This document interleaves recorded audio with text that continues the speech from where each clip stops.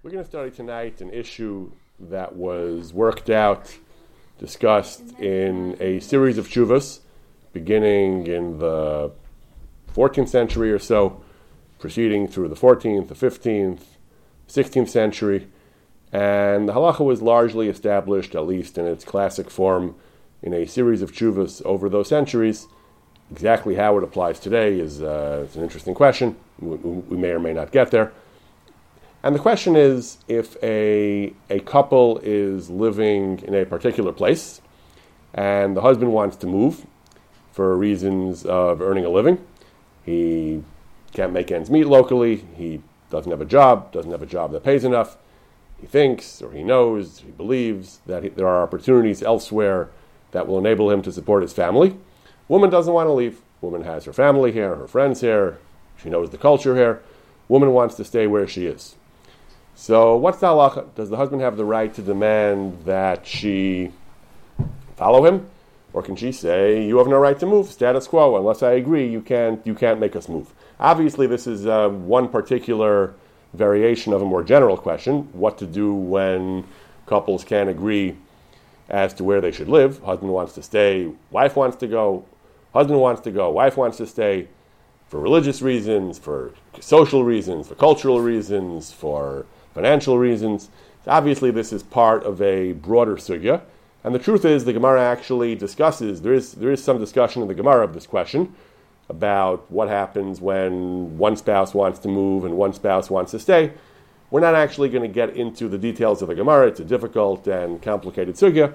We're going to see, though, a series of tshuvos, beginning with the earliest one is the tshuva of the Rivash, tshuva of the Trumas Hadeshin, tshuvas of the Lechem Rav, of the Maria ben Lev. We're going to see a number of tshuvas on the particular question of where the husband wants to move for financial reasons and the woman wants to stay where she is. The earliest tshuva, as we said, was the tshuva of the Rivash, but we're actually going to start with the Trumas Hadeshin in the 15th century, a century later. The Trumas Hadeshin's tshuva is the first tshuva dealing directly with this question. The Rivash touches on it incidentally. And the Trumas Hadeshin is a fascinating tshuva, both socially, for the halacha he establishes in these types of cases of spouses disagreeing, as well as for the religious and theological assumptions he makes in the tshuva. The tshuva begins, Ruvain Nases Leah b'Medinas Moladito. Ruvain married Leah in the country of his birth. Uvidaito hayolish takasha. He planned to settle down there, to raise his family there. Ulachar shlosha arba shanim, after 3 or 4 years, Yarad minachas k'tas, he had some kind of reversal of fortune. Umavakesh me'eshto shetelchim l'medina acheres.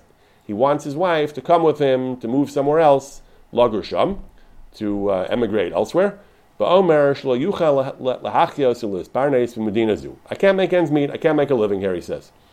Lefi nachatzav shenis ma'atu. Apparently, he was some kind of businessman, and his assets have his savings or his assets have his capital has been reduced.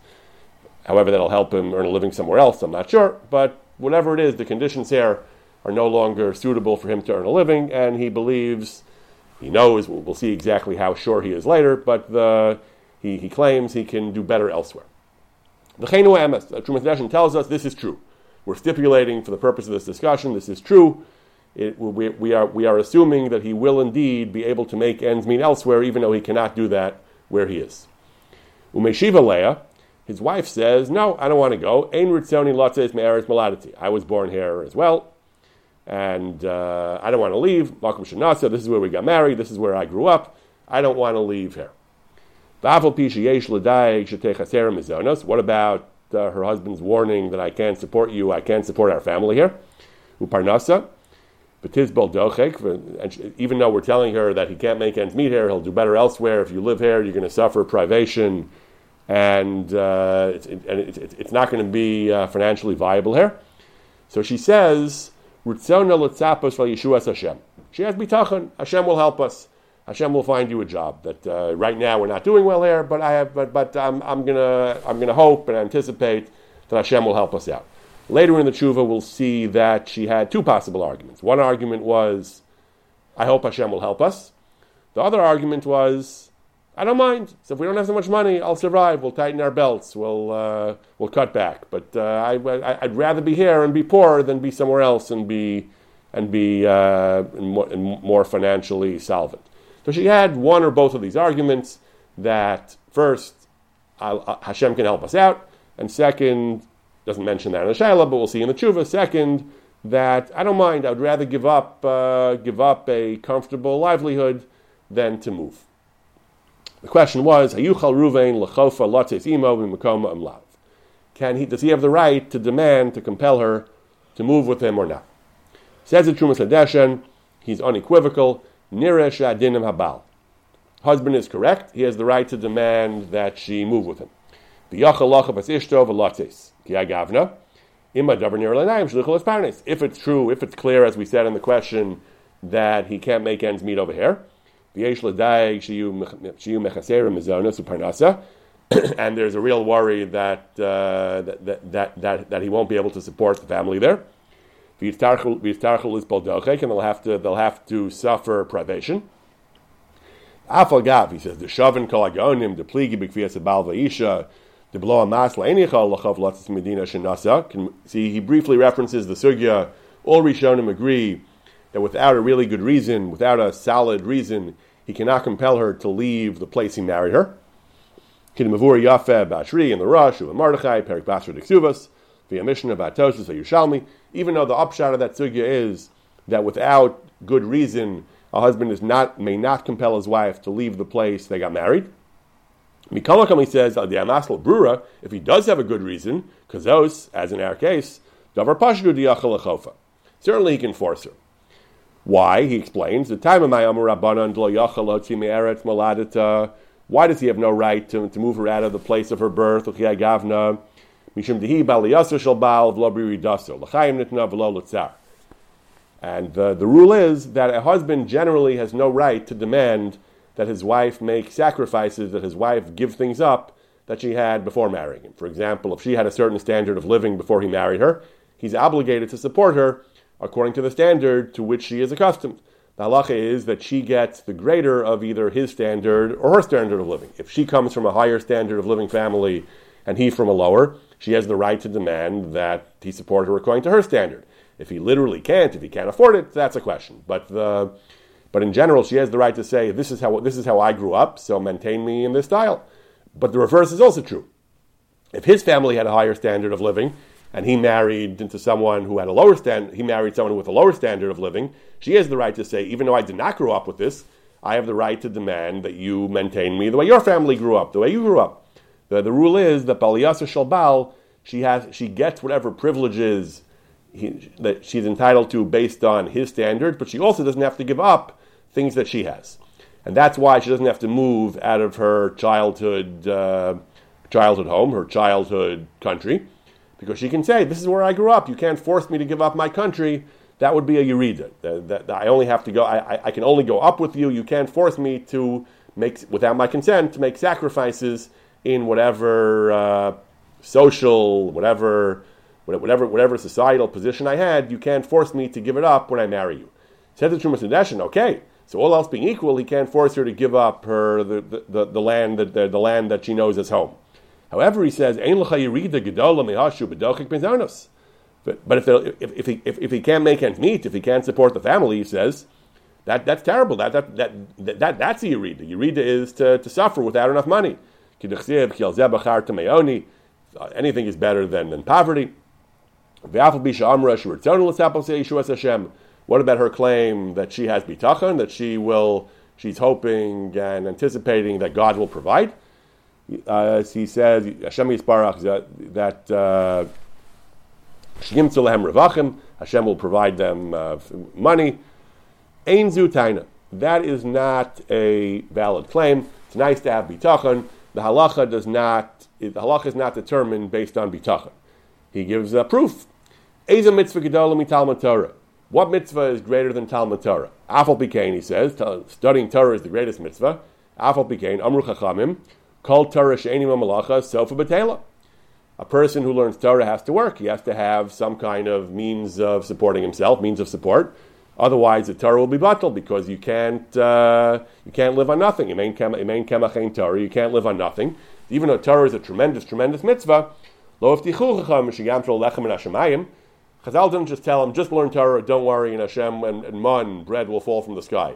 That's not the way a person has to conduct himself. A person has to conduct himself b'derech hateva. A person has to make arrangements for being supported b'derech hateva. He can't just say, it'll be okay, Hashem will provide. That's a good attitude to have theologically, but that doesn't mean that you aren't obligated to arrange your affairs in whatever way makes the most sense, according to the laws of nature and the laws of the world. So this woman, she can't just say, let's just hope that Hashem will find you a means of supporting us. It doesn't work like that. You can daven for that, you can hope that, but the halacha is not determined based on that. What halacha expects you to do is not based on your hopes of what Hashem will do for you. It's based on b'derech hateva, what you have the right to expect. Just like someone who's learning Torah, he has to have some means of supporting himself because otherwise it'll lead to bad things. You can't just live on bitachon. So too, the Trumas Hadeshin says, a woman who the husband and wife are discussing finances, the stereotypical kitchen table conversations. How do we pay the bills? So the husband says, we have to do this. This makes sense. The woman says, you're right, that I have no alternative, but let's just hope Hashem will help us. Let's do this and hope Hashem will help us. Bitachon is a good thing, but you can't make decisions based on that. You can't make decisions that are financially reckless based on bitachon. Therefore, the Trumas Hadeshin says, the husband is right. If he can demonstrate, if he can convincingly show that they have no means of support staying here, and they will have means of support going elsewhere, he wins because bitachon is not a plan. Bitachon is an attitude. Bitachon is not a plan. You have to have a plan, and this is not called a plan. That's her first taina, that I have bitachon. What about her second taina? That again, it wasn't mentioned clearly in the question, but the other aspect of her claim was, I don't mind. Okay, bitachon is not a plan. So let's assume that you're right, that we'll be poor if we live here. I don't mind being poor. I would rather live in my home, live in the country that I know, and be poor than live somewhere else and be middle class or well off. So we'll be poor, fine. Being poor is worth it. Masha toenes nami she'ena chasheshes eladochek v'achaseres. She doesn't mind the deprivation and lacking things and so on. V'chafetze yosir l'sovlo me'asher tetzim medinaso. She would rather suffer privation than move. Also not a good tiny, he says. Nira delav basar shibush daita azlina. Halacha often has a rule, batla daita etel kaladam. Halacha sometimes dismisses people who have aberrant or abnormal desires. Halacha kind of assumes that normal desires are normal preferences are what we assume. Even if a person has unique and unusual preferences, halacha doesn't care. Batla daita, v'lo azlina nela basar urcha demilsa. The husband has the right to say what you and your idiosyncrasies want or don't want. That's not what I care about. Or that my rights and the rules of our marriage are governed by what people would typically want. Stam bnei adam, ordinary people, typical people, lavda tayohachi. They wouldn't want. They don't prize home above having enough money to live. Brings a raya. So the Gemara says, the Gemara has a very interesting assumption. Women here may or may not agree with this, and it depends on the context, obviously. But the feminists famously asked, "What do women want?" So the Gemara discusses that as well. The Gemara says, "Chamar v'nasa gam ol mai." The Gemara is discussing a man who's changing jobs. The halacha is that there are certain halachically regulated rules about how much companionship, how much intimacy a woman is entitled to. It depends on the nature of the person's job. Some jobs take him away from home more often. Camel drivers, seafarers that are away for weeks, months at a time. So the halacha is every person, based on his job, the woman has a certain formal right to a certain amount of companionship and intimacy, and that's determined based on his job. So the Gemara wants to know, Chamar v'nasa gam ol mai. Can a person switch jobs if that'll mean he'll bring in more money, but he'll be with her less? She'll have less physical intimacy, less companionship, but she'll be better off. She'll be financially better off. Does he have the right? So obviously, if they agree, they can do whatever they want. But if they don't agree, if he says, I have a new job offer, I'll make much more money, but I'll only be home half as much. Does he have the right to unilaterally make that decision? The question is, what does a woman want? Does a woman want money or does a woman want love? love and companionship and so on. So Amar Lei, Rotze Isha Bekav Tiflus Me Eser Kavin Uprecious. A woman would rather have only a kav, a small amount of material goods, but tiflus, to have more romance, I'm not sure what the right word for this is, than to have 10 kavin, but to lead a more ascetic lifestyle, a life of less romance. So that's what a woman wants. A woman would rather have her husband than have lots of money. So he brings Rashi. Rashi explains that do we assume she'd rather have money? Do we assume she'd rather have him? And the conclusion of the Gemara is she'd rather be with her husband. So Tosfos has a kasha. Elsewhere, the Gemara talks about avodas hamelach, the chance to work as a civil servant, to work in government. Apparently, that was a very lucrative position, but it means being away from her. So there we paskin harvacha, that money is more important. That she'd rather have the money, we assume, than the companionship. Tosfos says avodas hamelach is very profitable. So for that, you give her enough money, she'll be happy to lose her husband. She'll be willing to lose the pleasure of her husband's company for a lot of money. So for a small raise, she'd rather have more of her husband. For a large raise, she'd be willing to forego the pleasure of his company. So the Trumas Hadeshin says that you see that we don't actually ask her. That we see that the halacha makes assumptions. What does the woman want? We don't say ask the woman. We say the Chazal, the male rabbis, Chazal are going to tell us what a woman wants. They're going to establish whether a woman wants this or she wants that, whether she wants money or she wants love. That's up to Chazal to decide. We don't say Nikra Leisha V'Nishal Aspia. We don't say let's just ask her. And Rashi explicitly says we're talking about, we're not asking her, we're making the decision unilaterally based on what the halacha establishes. Trumas Hadeshin says, you see, the rule is that what we want to know is what women generally want. We don't want to know what this particular woman wants. If all we wanted to know is what this particular woman wants, the obvious answer would be, let's ask her. The Teretz says, the Trumas Hadeshin says, what we really care about is what do women generally want. Even if she wants something else, we say, batla daita. We don't necessarily care what she wants. The husband has the right to say the rules of our marriage, what I have the right to do, what I don't have the right to do, is based on what Chazal established as what women generally want. If women generally want this, then if he wants to take the new job, which pays more, but he won't be home as much, if that's what women generally would prefer, he has the right to do it, even if his particular wife does not want that. And therefore, these halachas that Trumas Hadeshin says are established by Chazal's assumptions about what women generally want, rather than what this specific woman in front of us wants. Therefore, he says, since the general rule is that if she has the chance to get avodas hamelach, he has a plum job, he'll get a big law job, he'll make tons of money, he'll make partner in a few years, he'll get really rich. So for that, she's willing to give up the pleasure of his company. I had the reverse experience. The first 2 years I was married, my wife was working in big law, so I saw a lot less of her than other Shana Rishona couples might. Took her to the train station at 6 o'clock in the morning, picked her up at 11, 12 at night. I went to sleep. She burned the midnight oil for another few hours. So that we agreed. But this is as good a place as any to point out that all these halachas are hopefully in a good marriage, in a healthy marriage. The couples are not going to be demanding their rights al pi din. Hopefully they're going to be working things out. They're going to be reaching mutually acceptable compromises, mutually acceptable decisions.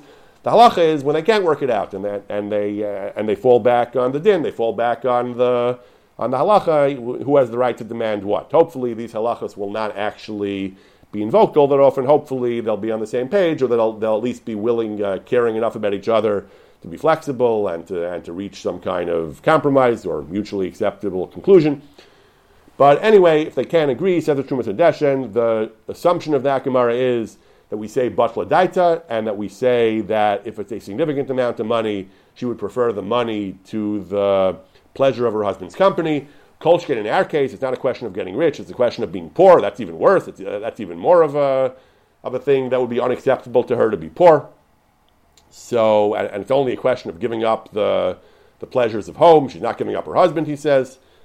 That gedolat taraniyus me'anas ha'osher, the pain of the suffering of poverty is greater than the enjoyment of being rich. And, as they say, the value of the marginal value of each dollar goes down. And the more dollars you have, the marginal value of each dollar goes down.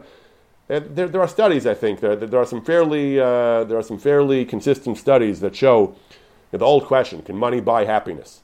The answer apparently is yes, up to a certain point. The answer apparently is that as you get more money from being from zero to dire poverty to lower middle class, up to a certain point, apparently money does buy happiness. If you're making $50,000 a year, you will apparently be significantly happier statistically on the whole than making $30,000 a year. I forget what the cutoff was, but up to somewhere in the middle class, money actually does buy happiness in a somewhat, again, in a general way. Obviously, there are people who are millionaires and miserable, and people who are on cloud nine and dirt poor. But in general, there is something of a statistical correlation, as I recall, between money and happiness until a certain point, after which the correlation breaks down, and there's little, I think, further correlation between more money and happiness. But I'll call upon him. Trumas Hadeshen says the happiness delta that you get from going from poor to being solvent is greater than you get from being solvent to being rich. And therefore, if a woman would even be willing to give up her personal comforts in order to be rich, certainly should give up her personal comforts in general not to be poor, he says. And therefore, Batla Daita, even if this woman tells us, and we believe her, that she prefers the comfort and familiarity of home to being financially stable, doesn't matter, we say Batla Daita. So this is the ruling of the Trumas Hadeshen. He dismisses both possible arguments the woman might have. The argument that let's just hope that God will help us and things will be okay. Hope is not a plan. Maybe God will help you, but we cannot make the halacha is not determined based on hopes of what God will do.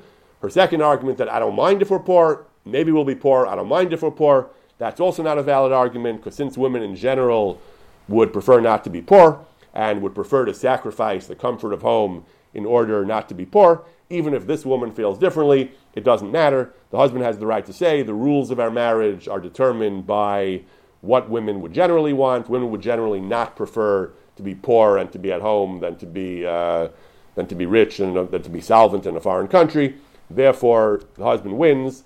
He has the right to compel her to move with him if he cannot make ends meet here, and he will be able to make ends meet somewhere else. Now, opposing... I'm sorry?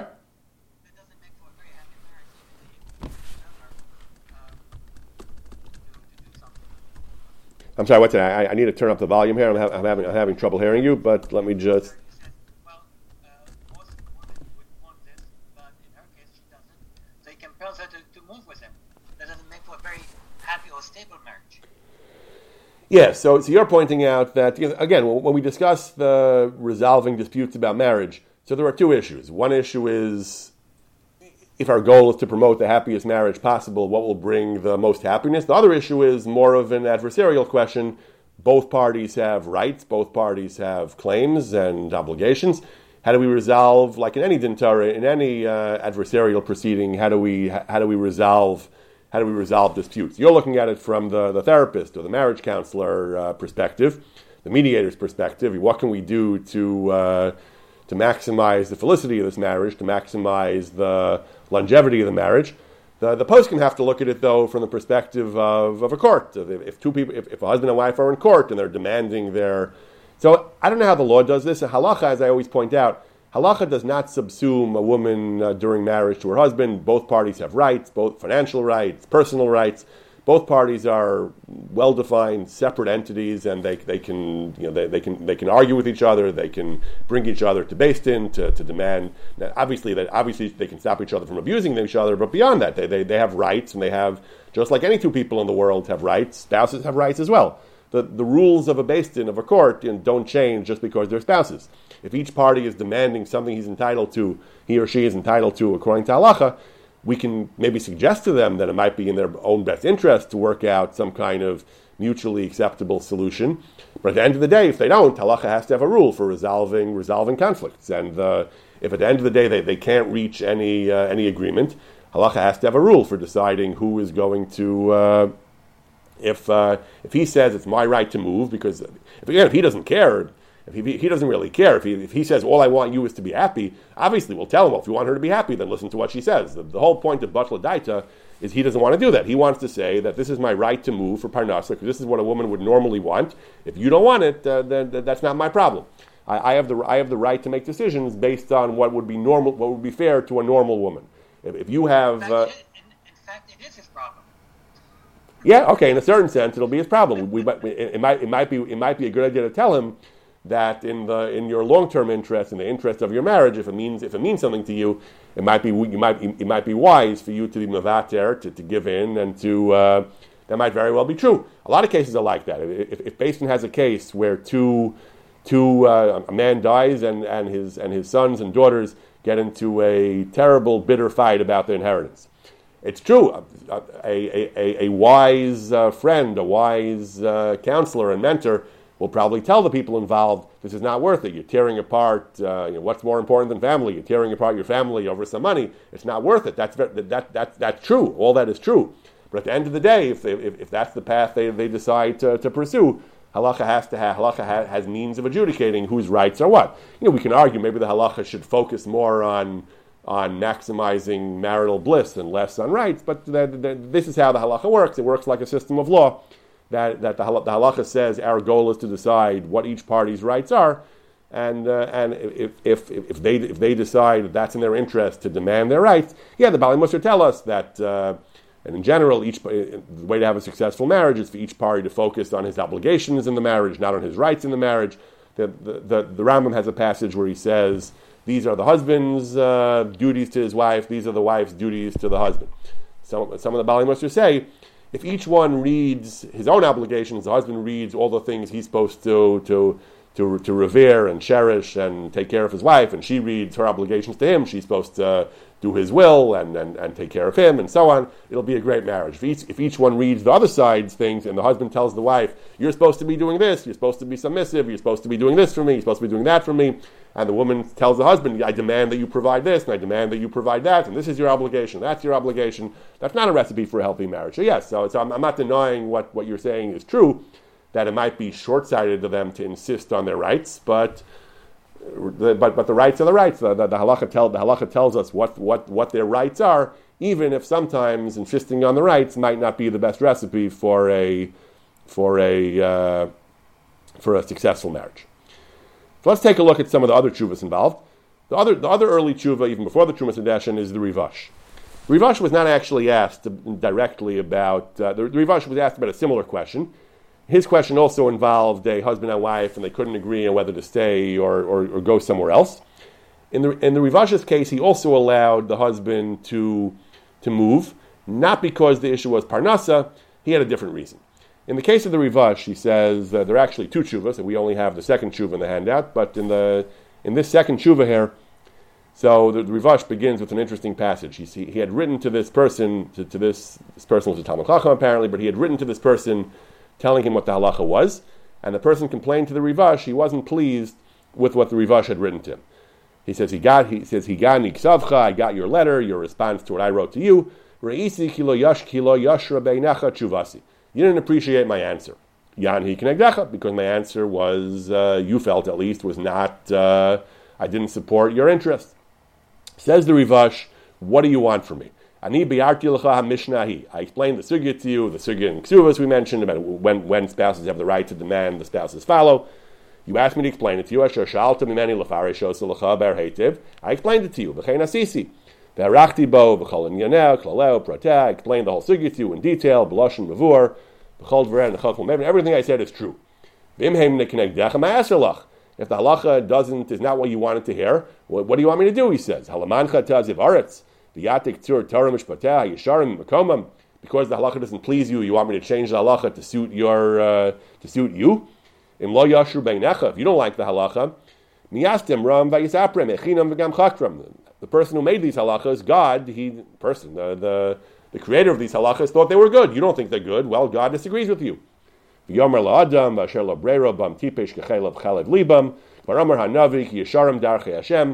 The Darchei Hashem are Yesharim. You don't appreciate them, that's your problem. These are the halachas. However, the Rivash went on to say, Lucha chamta v'eskalta b'divrei tshuvasi. If you actually paid attention and read carefully, Karoi, as appropriate, you would have seen, he says, that Karoi l'chol maskil, you would have understood that my psak actually is not against you. My psak actually was in your favor.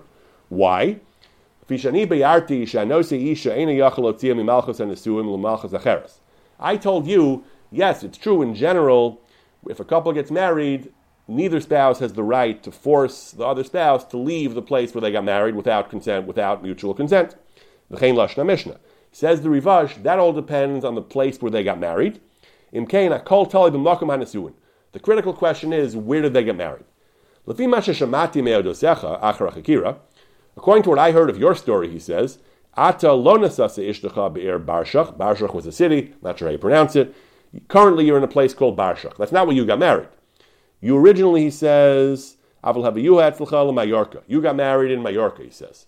V'sham nisaso, so l'dai to l'das kravet. The chasna happened in Mallorca, and that's where you lived. V'sham kava dirasecha ima yamim v'shani. You lived in Mallorca for a while, ad bo hagzera. There was some terrible gzera of shmad, and you had asher krachtim latzes min hamalchus ahu. You had to leave, you and her, and you had to go someplace else. So because Mallorca became intolerable because of gzera, religious persecution, you wandered around. People ended up in Mizrach and Marav, all over the world, he says, to save themselves from the terrible things that were going on in Mallorca, the persecutions. In Cain, he says, when you left Mallorca, you could have gone anywhere, because at this point, Mallorca was the place of the chasna, but that was clear. You couldn't stay in Mallorca. Nobody was staying in Mallorca. It wasn't tolerable there. So at that point, you can go anywhere, he says. Once Makam HaNisuin is not an option, you could have gone anywhere. You chose, he says, both of you chose to go to Barshach. You ended up in Barshach, which was where her family happened to be. She got lucky. Once you were forced out of Mallorca, you wound up going to her area, to the place of Barshach. Now he says, she has no right to say, well, now we're in Barshach, we have to stay there. The marriage didn't occur over there, he says. The marriage occurred in Mallorca. Even though now she's lucky enough that she spent some time in the place of her family, the place that she knows, the place that she likes, that doesn't matter. That wasn't the Makam HaNisuin, he says. Since at the time of the Nisuin, she already agreed, we're not going to live in Barshach. We agreed to get married in Mallorca. We're going to stay in Mallorca. She lost any claim to demand Barshach, even though now, for some period of time, you live there. That doesn't convey any rights to her, he says. That doesn't give her any rights to demand that you stay there. And therefore, he says, certainly, in addition, he says, the place that he wanted to move to was a Makom Torah, and Chachma, better than Barshach, he says, and Akila Gedola, a much bigger Jewish community. So certainly you have the right to go there. So that was the Rivash's ruling. He said, additionally, he mentioned that Barshach is not working out for you. You don't have Parnasa there. Ein lecha bo hatzlacha v'dai chiyuscha. So he says, for all these reasons, since Barshach is not Makom HaNisuin, you have the right to move. So some Achronim understood this Rivash to mean that even though he couldn't make a living in Barshach, where he lived now, even though similar to the Trumas Hadeshin, he couldn't make ends meet there, the only reason the Rivash let him move, the Rivash let him demand let him demand of her that she move, is only because that was not the Makom HaNisuin. But if it was the Makom HaNisuin, even though he couldn't make ends meet, he would disagree with the Trumas Hadeshin. He would say that no, if it's Makom HaNisuin, you're stuck there forever until you both agree to move. Neither party has the right to demand that they leave Makom HaNisuin, even for Parnasa. The Rivash mentions Parnasa only after he establishes the crucial principle that if the place is not the place they got married, then neither party has any right to demand that they stay there. But Parnasa itself would not be a factor, the Rivash seems to imply. If that had been Makom HaNisuin, the fact that he couldn't make ends meet there would not be that would not be enough of a reason to have the right to leave. Beis Yosef, when he brings the Trumas Hadeshin, Beis Yosef briefly quotes the Trumas Hadeshin and then says, even though the Trumas Hadeshin thinks this is Pashut, I disagree. Ein dvarav nirim be'einai. And the Ramah says that's also the implication of the Rivash. The Rivash also seems to disagree. The Rivash, he brings the earlier tshuva of the Rivash in the same story. The Rivash seems to disagree. And this point that the Rivash disagrees with the Trumas Hadeshin is elaborated upon by another colleague of the Beis Yosef and the Ramah, and that's another tshuva, the tshuva of Rabbi Yosef ibn Lev. Rabbi Yosef ibn Lev was asked about Ruvain married Sarah, and not only is there a question of their halachic rights, Ruvain took an oath. This was very common among the Sfardim. When they got married, the husband would take an oath that he would make certain concessions to her. For example, among the Sfardim, polygamy was still mutter, that not all of them accepted the ban on polygamy of Rabbeinu Gershom. So the husband would often take an oath, even today some Sephardic husbands do it, they take an oath that they will not marry a second wife. They take an oath they won't unilaterally divorce her. And one of the common oaths they used to take, going back to the medieval period, they used to take oaths that they would not leave, that they would not try to move the family out of the stipulated place without the wife's permission. The husband would commit himself with an oath to guarantee her the right of veto against any move of the family. So in the Mari ben Leiv's case, the Mari ben Leiv was a contemporary of the Shulchan Aruch. In his case, Reuven had taken an oath to his wife that he would not force her to leave their current domicile without her consent. And Reuven said, look, I know I promised that, but things have changed. I can't make a living here. Again, the same problem of Parnassa. Cost of living is too high. I can't make it work over here. I want to go somewhere else where the cost of living is lower. We can make ends meet somewhere else. So I took an oath, yes, but things are different now. Circumstances have changed. I no longer want to honor this oath. His wife says, I don't want to go. No, you promised me. I like it here. Similar to the Trumas Hadeshen's case, I don't want to go. I want to stay where we are. And they had a number of other nuances to this question as well. Mari ben Leiv says, he brings the Gemara in Ksuvas, which again we're not going to get into, and then he says, the question is, okay, but the Gemara doesn't talk about Parnassa, so what do we do with Parnassa? If the person has obligations, halachic obligations based on his oath, obligations to respect his wife's choice, to not alter the status quo, to not make her leave without her permission. So what happens if he can't make ends meet? Does that give him the right to say, okay, I promised under different circumstances, now things have changed, now I want to go. Says the Mari ben Leiv. He says that if not for this oath, he said, if we're just falling back on the basic halacha that a man normally can't force his wife to leave, he says, then I would tell you, the Trumas Hadeshen paskin, that he could. If he can't make ends meet, that gives him the right to demand the right to move somewhere else. So if not for the oath, he says, I would paskin like the Trumas Hadeshen that he has the right to make her leave. What about the Rivash? The Rivash seems to say that only because it wasn't the place they got married, but if it was the place they got married, he would not have the right to make her leave, not like the Trumas Hadeshen. So he says the Iker is like the Trumas Hadeshen, because the Rivash didn't say that he can't make her leave if it was Makam HaNesuin. The Rivash was talking about a case where it's not the Makam HaNesuin. He said that since it's not Makam HaNesuin, and anyway he can't make ends meet, he had all these different arguments for why he can make her leave. Rivash never really wasn't discussing a case where it was Makam HaNesuin. That wasn't the case he was asked about.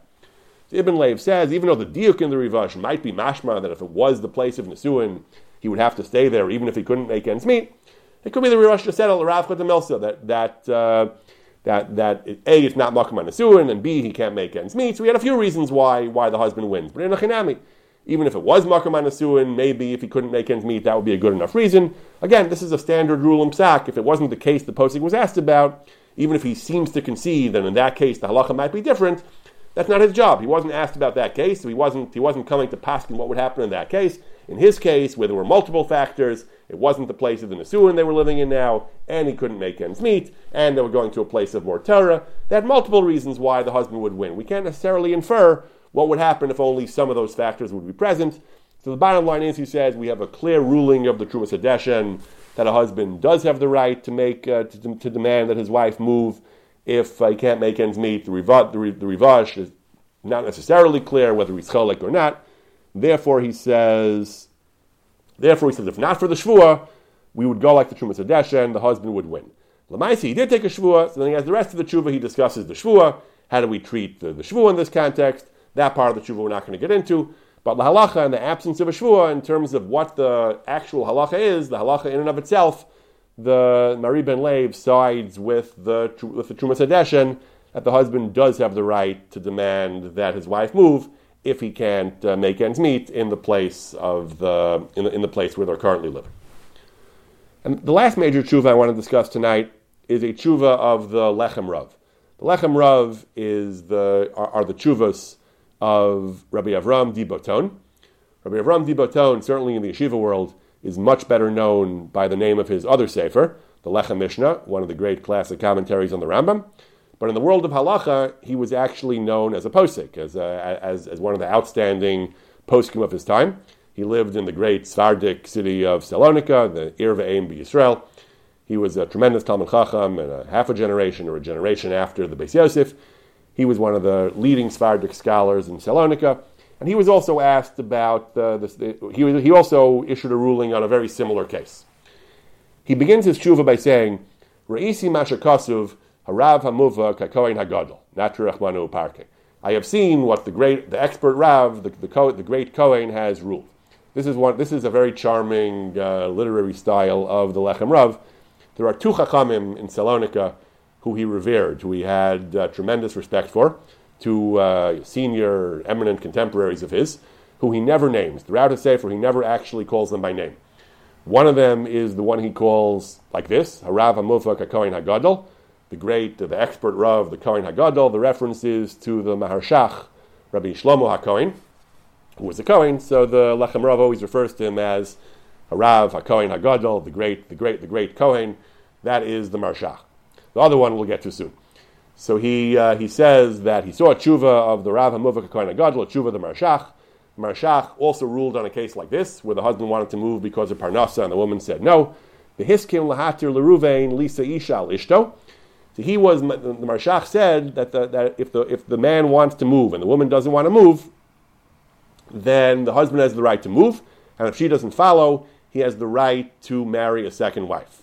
This is what the halacha says. If a woman doesn't follow her husband when she's supposed to, she doesn't always have to. But if she's in the wrong, if she is supposed to go with him and she refuses, that is grounds for allowing him to abrogate, to ignore the cherem of Ben Gershom. Ben Gershom is cherem, ban polygamy when the woman is behaving as she should. If the woman behaves improperly, then in certain cases, poskim allow the husband to marry a second wife. That's what the Marshach paskin, that the lotikin Ben Gershom are hagola b'chayotzi b'davar zeh, that huena yachal ladr b'makomo b'pnei tzaras and mizonos. If he can't live where they're living because Parnas is impossible, then she's supposed to go with him, and if she doesn't go with him, then if she doesn't want to go, they allowed him to marry a second wife. Ma yasa isha miskein l'taking dochak mizonosa. What's he supposed to do? So we're not going to force him to abide by the Chen Ben Gershom in such a case. He wasn't discussing directly whether he can force her to go. He was discussing whether her refusal to go is grounds for the Chen Ben Gershom. Marshach's answer was yes, that we can't expect anything more of him. He needs to go. If she doesn't want to go, she forfeits any right she has of the protection of her Ben Gershom. He can feel free to marry a second wife. Says the Lechem Rav, says Rabbi Avram Dibaton, Mihu zev ezahu shiyavu acharei melach. Marshach, one of the greatest poskim of the generation, who was going to challenge the Marshach? I'm going to challenge the Marshach, he says. Achamnam, with all due respect to the Marshach, he says, Adayan libi nokfi. I'm not 100% sure if the Marshach is really so correct here, he says. At the end of the day, he is going to agree with the Marshach, but not so quickly. He says, what's my concern? My concern is from his other great revered mentor and his other great revered Gadol Adar of Salonika, Masharisi bedivrei harav hagadol mori v'rabi zichron l'vracha l'chai olam haba. He says, the problem is a tshuva of my Rebbe. His Rebbe also he never names by name in the entire Sefer, as far as I know. His Rebbe, Harav HaGadol, Mori V'Rabbi, that's always a reference to the Maharashtam, Rabbi Shmuel di Medina. Another one of the great, outstanding poskim of Salonika of that time, Tshuvas Maharashtam, hundreds and hundreds of tshuvas, and like the Marshach, hundreds and hundreds of tshuvas. He says, my Rebbe, the Mori V'Rabbi, Harav HaGadol, is he has a psak which gives me pause about being so quick to suspend the cherem of Ben Gershom. The Maharashtam's tshuva had nothing to do with moving and parnasa. The Maharashtam just said in general that we have to be very, very careful before we suspend a woman's privileges because it can easily be abused. And if we're matir in one case where the woman is really behaving badly, the next thing you know, there'll be those who will be matir in other cases where the woman is less deserving. So the Maharashtam argued that we cannot go around and be matir men to ignore the cherem Ben Gershom.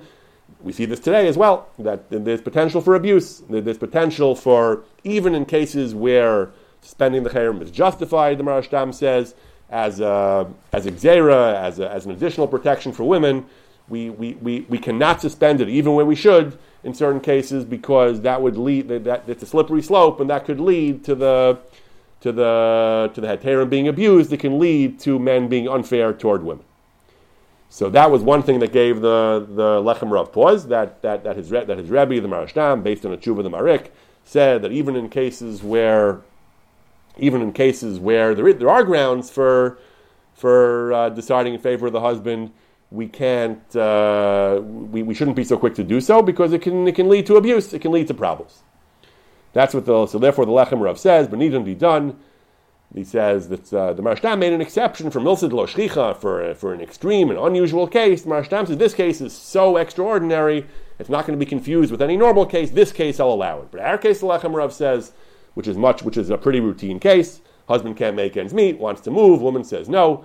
That's a pretty run-of-the-mill, routine kind of case. It's Shchicha. She doesn't want to go. He wants her to go. Even if Minad Din, we would decide that really he's right. We can't be matir Cherem ben Gershom, he says, because it can lead to abuse of women who are in the right. Zosvod Acheres, he says, that it's not so pashut, that Al Pi Halacha she's right. Because even though we have the Trumas Hadeshin, he goes on to say, we have the Trumas Hadeshin, who says that a husband does have the right to demand his wife move if they can't make ends meet. And the Maria ben Lev passes like the Trumas Hadeshin, as we mentioned. However, he says, but the Rivash seems to disagree. The Rivash, as the Marival notes, as Maria ben Lev notes, the Rivash seems to disagree. The Rivash says that if it would be Makam HaNesuin, the Rivash implies that they would have to, that she has the right to stay there. So we saw that Maria ben Lev had a rereading of the Rivash, but the Pashtus of the Rivash, as understood by the Ramah as well, is that he disagrees with Trumas Hadeshin. Says the Lechem Rav, Ivra dieshli laso shalom beinehem. I can also try to reconcile the Rivash with Ibn Lev, and I can say that that the distinction is, it depends whether the husband, whether it's a sure thing, whether as sure as anything can be, but whether we're pretty sure he will do better elsewhere, or it's just hope and striving to do better elsewhere. The Trumas Hadeshin was talking about a case where it was stipulated, where it was clear, where it was being assumed for the sake of argument that he would do better somewhere else. Then he has the right to go and demand that she come with him. The Rivash, he says, was talking about a case where he's not doing well here. We don't know if he'll do better here. He hopes he will. Mashana Makom, Mashana Mazel. Maybe he'll do better there. He has a plan. We don't know he'll do better anywhere else, he says. In that case, he can't force her to leave if it's Makom HaNesuin. Maybe there's no machlokas. Maybe everyone agrees, he says, that in a case where it's barer, in a case where it's clear that he will that he'll be more successful somewhere else. Maybe everyone agrees that he has the right to demand that. Lamaisi says, the Beis Yosef says it is Beis Yosef says the Trumas Hadeshin is not correct, that at the end of the day it's machlokas, whether the Trumas Hadeshin's din is universally accepted or not. The Rivash is not clear. The Beis Yosef says that the Trumas Hadeshin is not correct in Shulchan Aruch. He doesn't mention this, but in Shulchan Aruch, Ramah brings two deis. The Ramah says, Yesh Omrim, the husband can force her to leave. That's the first Yesh Omrim. V'yesh Cholkim, Beis Yosef, Mashmaos of the Rivash. So the Ramah says there are two deis about this. So the Lechem Rav says, so Lamaisa, there are arguments on both sides. We don't have an absolutely solid case for allowing the husband to demand that his wife follow him. Nevertheless, he says he's still going to paskin like the Marshach, and he's still going to rule that the husband has the right to demand that she go or allow him to marry a second wife. He says because Rebbeinu Gershom himself is what he calls a davar chalash. It's a weak takana. It's a little bit unusual. Many poskim say Rebbeinu Gershom is a very strong takana. It's a cherem made by one of the preeminent figures of the early Rishonim. All right, but he calls it a davar chalash. Some say it was only till the end of 5,000 years. Now it's only a minhag. Other reasons, there are poskim who say that there are various leniencies and mitigating factors in the cherem of Rebbeinu Gershom. Therefore, he says we can afford to be a little bit lenient. We're not talking about a shvuah here. We're talking about just the cherem of Rebbeinu Gershom. At the end of the day, he says you have the Trumas Hadeshin, you have Ibn Lev, who paskins like that she has to follow. The Rivash is unclear, he says. So if it's only the cherem we're dealing with, he says, he's willing to say that we can suspend the cherem. There are other reasons to be lenient here, he says. Many poskim allow the husband to demand that if he comes from somewhere else, he has the right to demand that she follow him back to his hometown. So therefore, there are a variety of reasons where he would win, and even if he can't actually force her to come with him, his case is strong enough that we could suspend the cherem of Rebbeinu Gershom, allow him to remarry. And we're back to the original problem, the problem of the Marashtam, that we're worried about a slippery slope, we're worried about abuse, we're worried about the possibility that once we start giving people heterim to marry second wives, men will use that to abuse their wives who are blameless, who are in the right. So he says what we can do to avoid that is a solution mentioned in the Tshuvas Marik. We won't just give him a quick heter. We'll make him appear before the leaders of the city, the Tuvei Ha'ir, and this will be a council having some weight, having some eminence. He says, if they see that the husband is being taken advantage of, that he's in the right, that it's not fair, then they'll write it down, and they'll write down a whole formal explanation of why they did it, and they'll send it to Marei Tzedek, to Rabbanim, and they'll look into it, and they'll give the heter if it's appropriate. Since it'll be done by the leaders of the community, it'll be done with great formality, with great painstaking detail. We don't have to worry that it'll be abused, that they'll start being fly-by-night heterim of the people will be mater men to remarry, even when the women have done nothing wrong. So based on that, the Lechem Rav says, let's do the same thing here. We think the husband is right. We think the husband is making a reasonable claim, and that he has a number of poskim who support his claim, and that's enough to say, look, tells his wife, either come with me or allow me to marry someone else. So he says, you're worried about abuse, so we won't just give him a simple heter. He says, we'll tell the woman that her choice is either to come or we may have to let him marry a second wife. Then we'll have a meeting with the Tuvei Ha'ir, the leaders of the city, and that they'll invite her to come, and if she doesn't come, and if Beis Din decides that the right is with him, then they'll let him remarry, and by doing it with all this formality, with all going through all these procedural steps, he says we don't have to worry that it'll lead to abuse, because we're not creating a precedent for just quickie fly-by-night heterim. The heter is only being given based on this elaborate formal procedure, he says, and therefore, if we accept that it's true, if the facts are that he cannot make a living here and he'll be able to make a living somewhere else, then he says that if we go through this elaborate procedure of involving the community leadership and the Beis Din and Rabbanim and everything, he says, then that'll be enough to support the heter, and we don't have to worry about it being abused by other men just coming and getting bogus heterim to abrogate the cherem of Rabbeinu Gershon. So as we said, these halachas, hopefully people are managing to get along. The halachas deal with irreconcilable differences, or people who are not ready to get divorced but are each insisting on their rights under the halacha. Again, we certainly don't recommend that people insist on every right they have in the Shulchan Aruch, but it's important to know what the couple's rights are under the halacha, and this gives us some insight also as to how the poskim looked at questions of parnasa, of bitachon, of a woman's rights versus a husband's rights, and this was a discussion again, which, as I said, certainly the early phase of it played out over a couple of centuries, beginning with the Rivash in the 14th century, and then going down to the poskim in the late 15th century, the Beis Yosef, the Lechem Rav, and the Rambam.